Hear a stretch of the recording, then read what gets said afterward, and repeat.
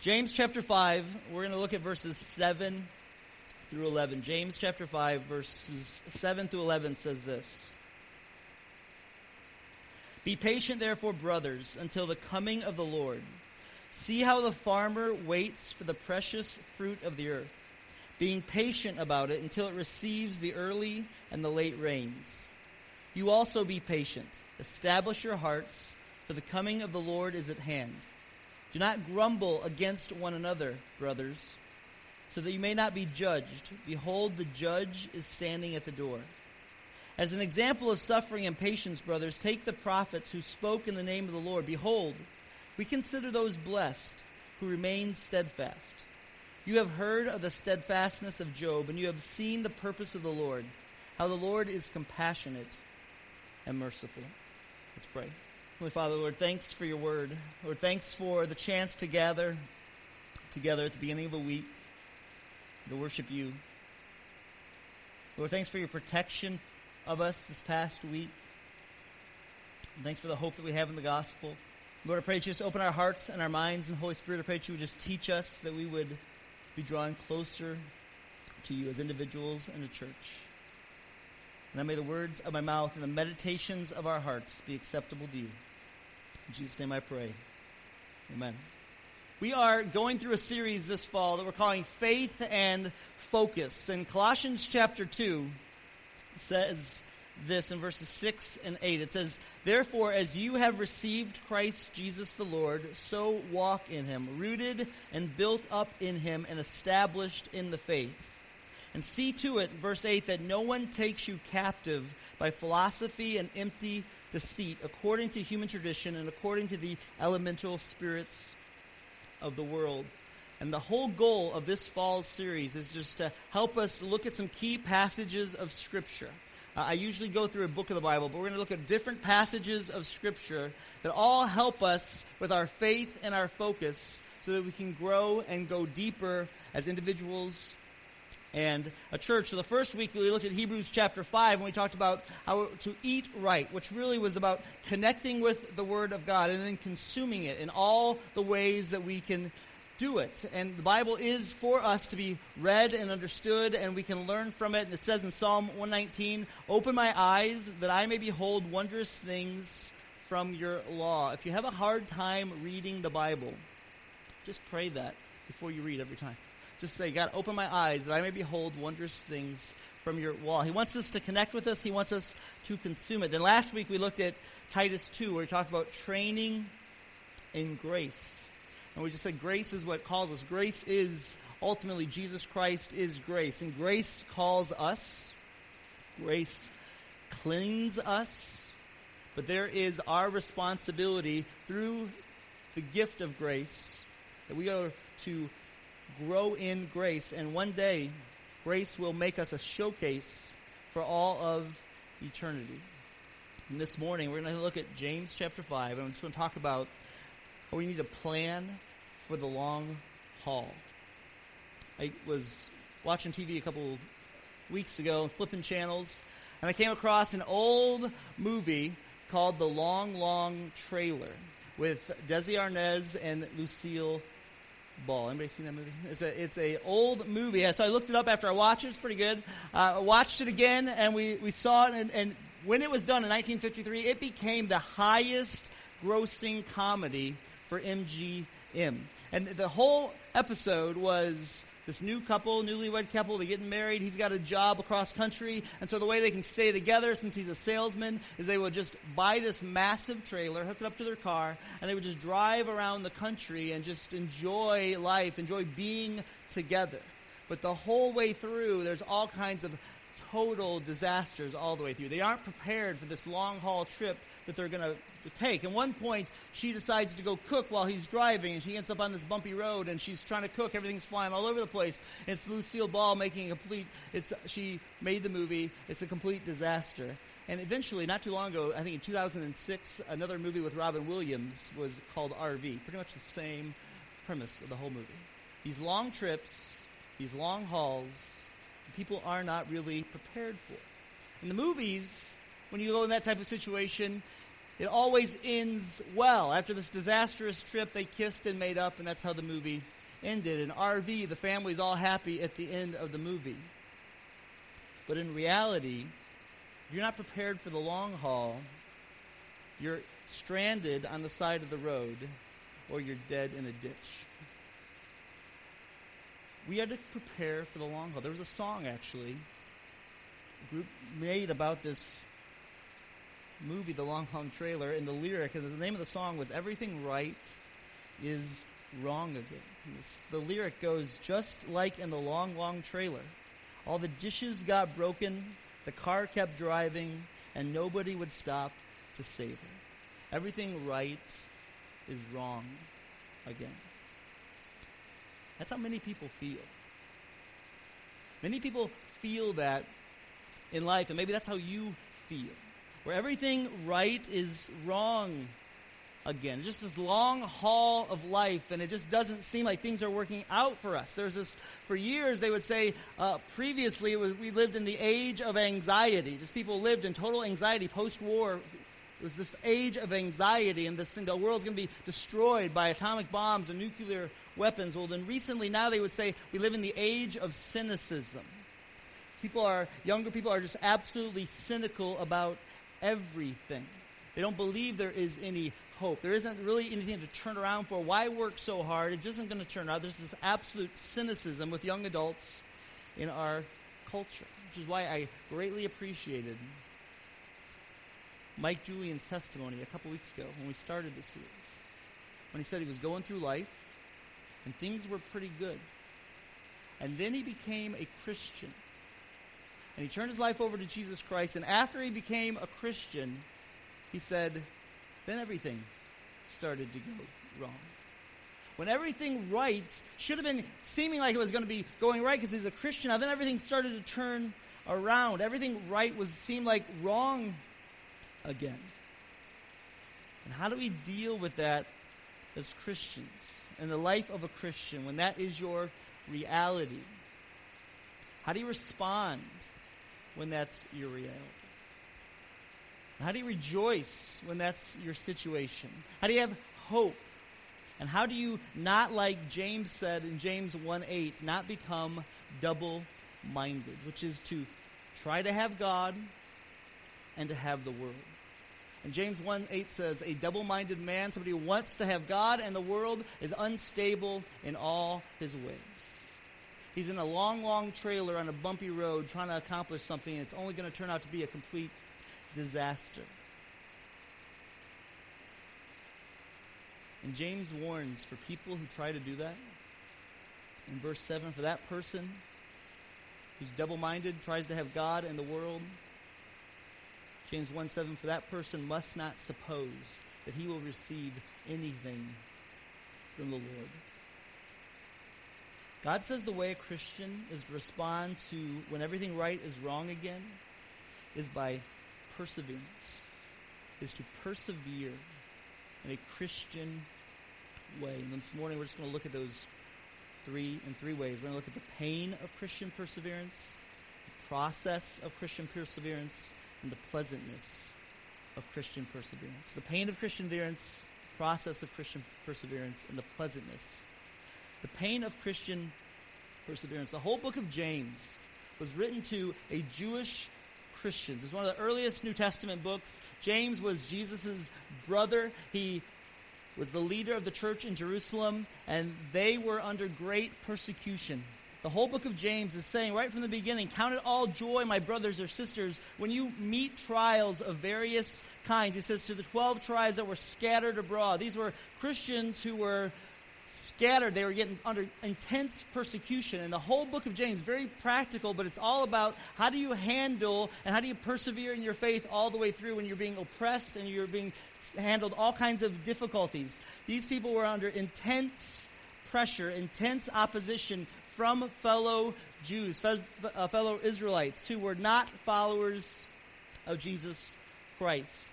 And they endured this great pressure constantly of persecution. And James writes to the people who are persecuting them. And James 5:1-6, it is all written. He says, to come now, you rich, you weep and howl. for the miseries that are coming upon you. Those are not Christians that he's writing to. He's writing to the oppressors, these rich Jewish people who were oppressing the poor Christians. And they were poor because they weren't able to have the status. They were looked down upon. So they were getting oppressed by these non-followers of Jesus Christ who had money, who had wealth, and were doing it to them, and they were oppressing them. And James says, listen, you better watch out, he tells them. Your riches will not last forever. The judge will judge you. And he speaks to the oppressors, and then he says in verse 7, be patient, therefore, brothers and sisters. They were going through unbelievable amounts of pain, unbelievable amounts of persecution. And he says, be patient. Because some of them were wanting to retaliate. Some of them had it up to here. They didn't want to take it anymore. They were wanting to attack. That's why he said you got to watch your mouth, watch your tongue, because you can't do that as a Christian. You can't do that. So the whole book of James is very practical. These people were under intense pressure, and some of them wanted to retaliate. Some of them wanted to go after them and violently stop the oppression. And James says, no. That's not how Christians deal with it. Be patient, therefore, brothers. Proverbs 14:12 says, there is a way that seems right to a man, but its end is the way of death. Which is what some of these Christians were dealing with. They were persecuted. It didn't seem right. It was unjust. And naturally thinking that there's a way to deal with this, that I can stop this and do something about it physically. Which is what we think sometimes. The way that we naturally think seems right to us, but often it is wrong, and the problem is our own judgment. We see a situation, our own feelings aren't quite right, and it doesn't take us much to get knocked off, right, in wrong thinking. We think our way is right, but it doesn't take much. I mean, the dog could have barked a certain way and thrown us off. The car could have squeaked a certain way on the way to work, and you're all thrown off. I mean, you wouldn't have the right coffee creamer, and it can completely mess up your day. I've experienced all three of those things pretty recently. It doesn't take much to throw us off on our judgments and those little things, and then we think, well, my way's right, and our way could be absolutely wrong. There is a way that seems right to a man, but the end of it is the way of death. Someone said that sin is the cosmic ingratitude. It gives the delusion that you have the ability to conduct and hold your life together. And we don't.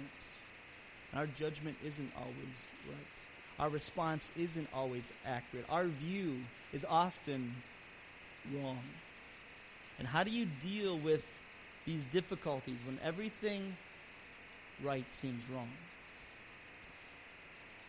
We are called, James says, to persevere. It's a call to faith, and it's a call to the right kind of focus, and it's a call to the community of faith. James was not written, nor was the Bible written to just you and yourself alone.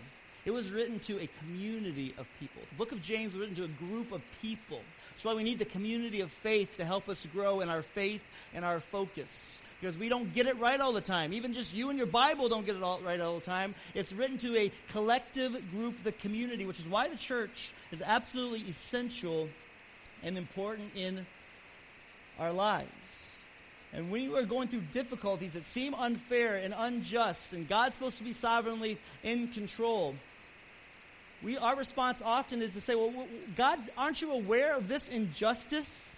And the question is asked, and why doesn't he do something about this? As if this is God who's sovereignly in control, if he owns and rules over everything and he's sovereign, why doesn't he fix these injustices? Why do these people who are doing the right thing get oppressed?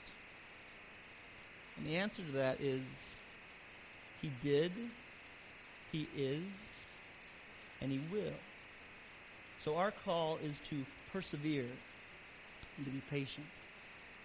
So why 2 Peter 3:8 says, don't overlook the fact that a day with the Lord is like 1,000 years. And 1,000 years is like a day. You say, well, I've been suffering for 2 years now. It's nothing in God's view. Don't miss the fact we are called to persevere. We're called to be patient. But there is pain. And there's real pain in Christian perseverance. God's not unaware of it. He understands that Christians suffer. He understands the suffering that people go to. He understands that it's real, and he knows all about it. There is pain. He acknowledges that there's real pain and suffering, but there's a process that we as Christians are to go through. The process of Christian perseverance is what he gives to us. And he says, be patient. Then he says it again, be patient for the coming of the Lord. This idea of being patient is not just like being impatient. It's not just like trying to rush out. It's looking at life and seeing that for the Christian perseverance is looking at life, seeing that there is a process that is taking place. That this world is heading someplace. There is a history, and there's a specific point that it's going to end on, and that's the coming of the Lord. Jesus is coming back. The Lord's coming back. That idea is mentioned 300 times in the New Testament. All of history is moving to the point when Jesus is coming back. No matter how chaotic it seems like now, no matter how crazy everything seems to be, it's all up in the air. What's going to happen with the world? What's going to happen with the world is it's going to move, and Jesus is going to come back. That's the point of all of history moving.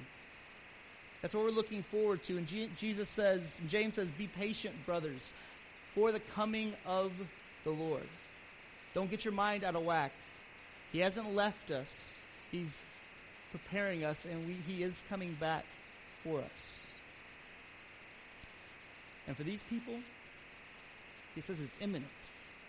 And the way the judge came back for these Christians in Jerusalem may have been a few years later when Jerusalem was sacked by the Romans. When Rome came in, took out Jerusalem, and took away their oppressors. But for us, we're also looking for the day when Jesus is coming back, and we have to fight against a secular worldview that lives exclusively by appearances, that says that this world is permanent.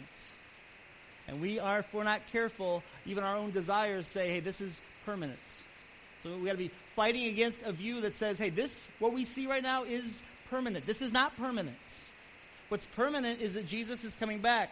And if all your desires are just for what is here and now, and everything you think of is, I've got to have this because this will last, it won't last. That's a secular world view. So we have to have a patient perspective that Jesus is coming back and the finish line is ahead. And don't give up now and lose all that you have already suffered. There are thousands of people right now as I speak running the Chicago Marathon who've been going since 7:30, and a whole bunch of them are wanting to give up right now. And if I was standing on the side of the line, I'd say, don't give up now. You trained when it was 90 degrees in August. Don't quit now. And James is saying the same thing to us as Christians. Hey, keep the patience perspective. The finish line is ahead. Jesus is coming back. Don't lose it all after all that you've already suffered. So James said, blessed is the man who remains steadfast under trial. For when he has stood the test, he will receive the crown of life, which God has promised to those who love him. The eternal perspective is that God is sovereign. Jesus is Lord, and God is active in the world. And that matters to your choices and my choices today. This process of Christian perseverance, because we have to constantly fight secular view that everything we see is permanent. And even our own desires are secular thinking. Things are permanent, and they're not. Which means that even as you walk through this election cycle, which is what it is, a cycle. And in 4 more years, we'll hear the same thing again. If Jesus hasn't come back, we'll hear it again. And 2 more people will come up, say absurd things, and we'll all get worked up about it. It's a cycle that does not last. But as you walk through this election cycle, set Christian principles before you. Not your pocketbook or your passing privileges that you think you have or might want to have. As a Christian, God doesn't want us to be arrogant and always at ease. That's not Christian principle. We're called to persevere in faith. God's the judge. And God will deal with all those through history. All the leaders that don't lead correctly. God's the judge. He's coming back, and he will deal with it all. Our call as Christians is patience and an eternal perspective. And he says there's this purpose of our hearts. He says, you also be patient. Establish your hearts, for the coming of the Lord is at hand. Don't grumble against one another, brothers. He says, purpose your heart. Why? Why do we have to establish our hearts in these things? There's an old Puritan named John Flavel who wrote a book called Keeping the Heart.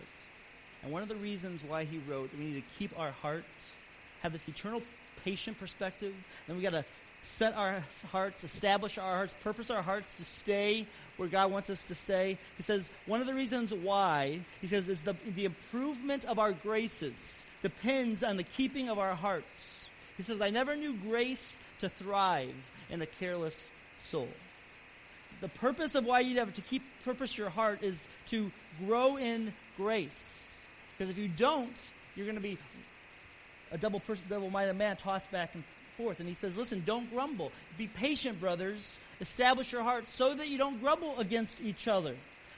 That's what happens. You get persecuted, then you start taking it out on the people who are your family, your Christian brothers and sisters. And that was what was the problem in James. He says, don't do this. Don't grumble. Stay patient. Purpose in your heart so you don't lose the graces of your life. We all know what this is like. You have a bad day at work. You come home. You can't do nothing about work, so you yell at your wife. And your wife gets all ticked off because she yells at the kids. And then the kids get all ticked off and they kick the dog. And then the dog gets mad and he bites you. And it's a vicious cycle. And the cat's in the corner. He just doesn't care. And doing whatever he wants to do. And it just keeps going over and over and over and over again. But James says, purpose your hearts. When do we need to purpose our hearts? In this book that John Flavel wrote, he listed all these areas of all of these times of when we need to purpose in our hearts. And I was reading through it this week, and he said that these are all the times when we as Christians need to purpose our hearts. He says in times of prosperity. And after every one, he would give lists of ways to preach the gospel to yourself and to help you do it in each section. He goes, when do you need a purpose in your heart to set your heart?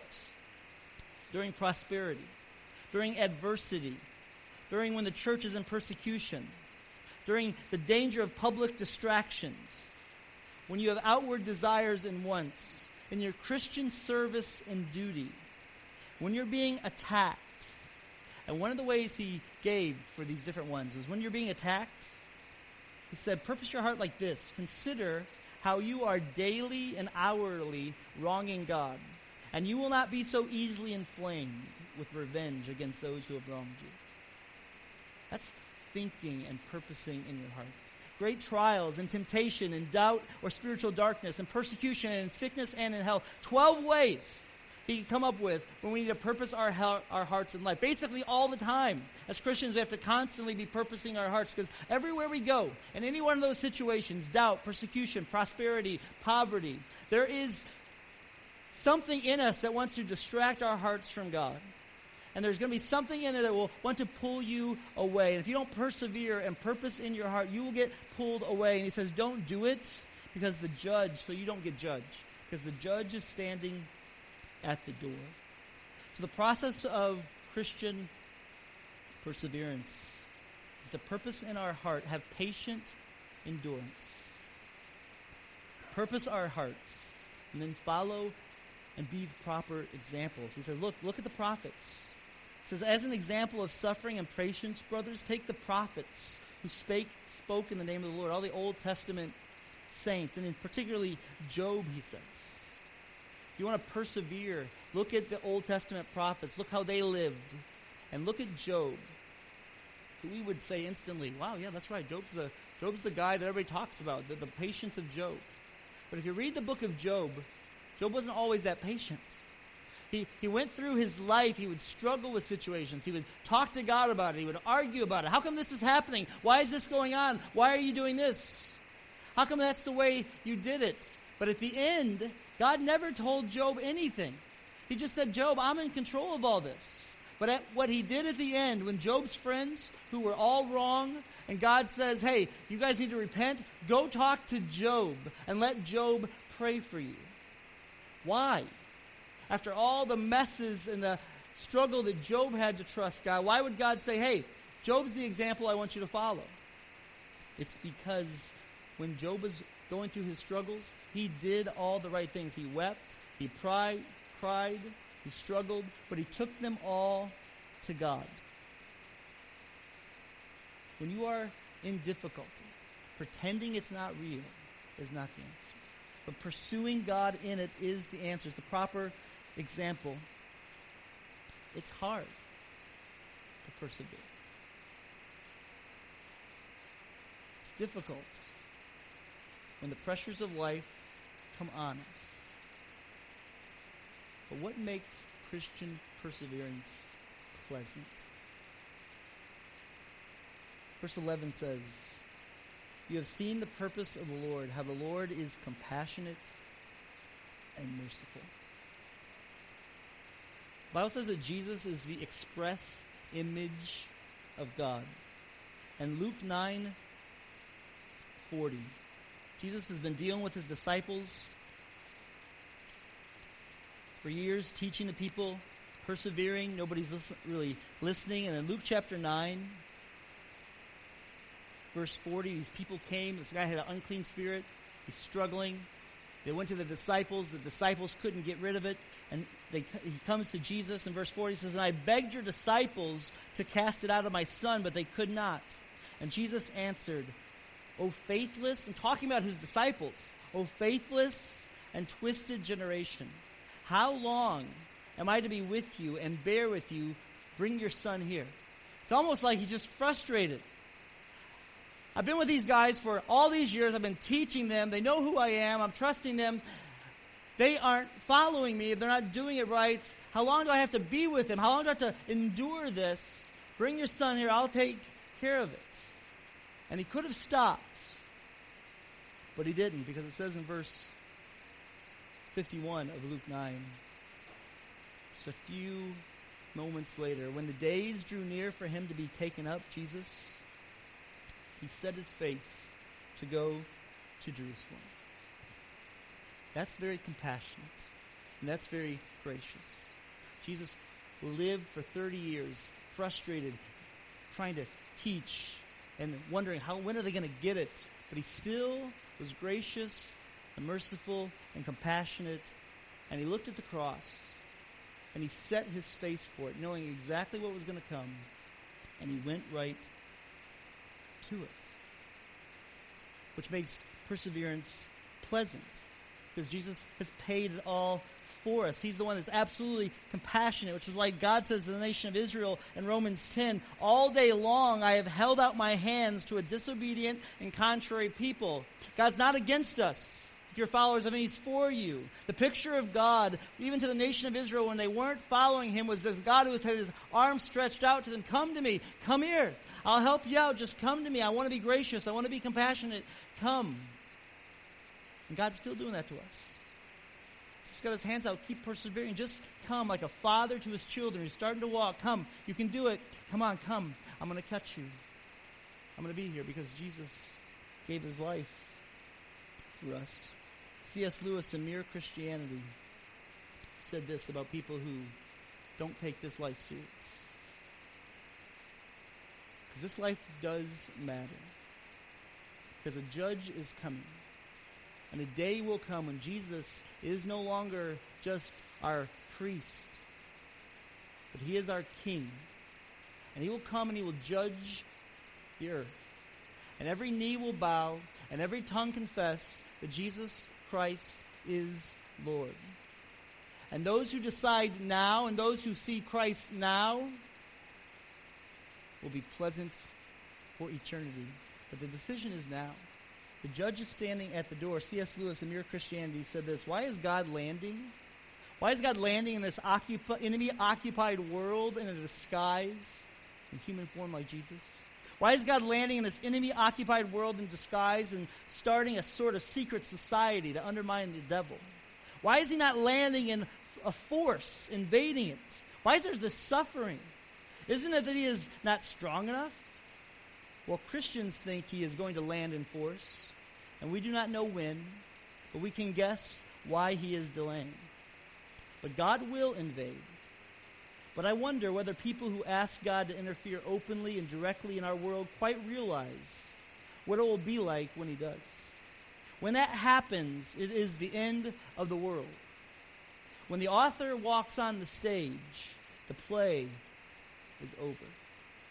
For this time it will be God without disguise, something so overwhelming that it will strike either irresistible love or irresistible horror into every creature. It will be too late then to choose your side. There is no use saying you choose to lie down when it has become impossible to stand up. That will not be the time for choosing. It will be the time when we discover which side we have really chosen. Whether we realized it before or not, now, today, this moment is our chance to choose the right side. God is holding back to give us that chance. It will not last forever. We must take it or leave it. Jesus died for our sins so that we can turn to Jesus Christ now and bow our knees now and enjoy the power of the gospel to intercede in our life and to give us great hope. But if you haven't done that yet, if you haven't turned your life over fully to Jesus Christ as Lord of your life, now is the time. Today is the time to see that Jesus is who he says he is, see yourself for who you are, and to realize that he has, out of his love, poured out his great grace for you. But the way, as a Christian, then, we keep persevering is by preparing for the long haul, knowing that Jesus is coming back. So through repentance and faith, we keep persevering so that we can sing with gospel-gripped joy. Like it says in Psalm 108, my heart is steadfast, O God. I will sing and make melody with all my being.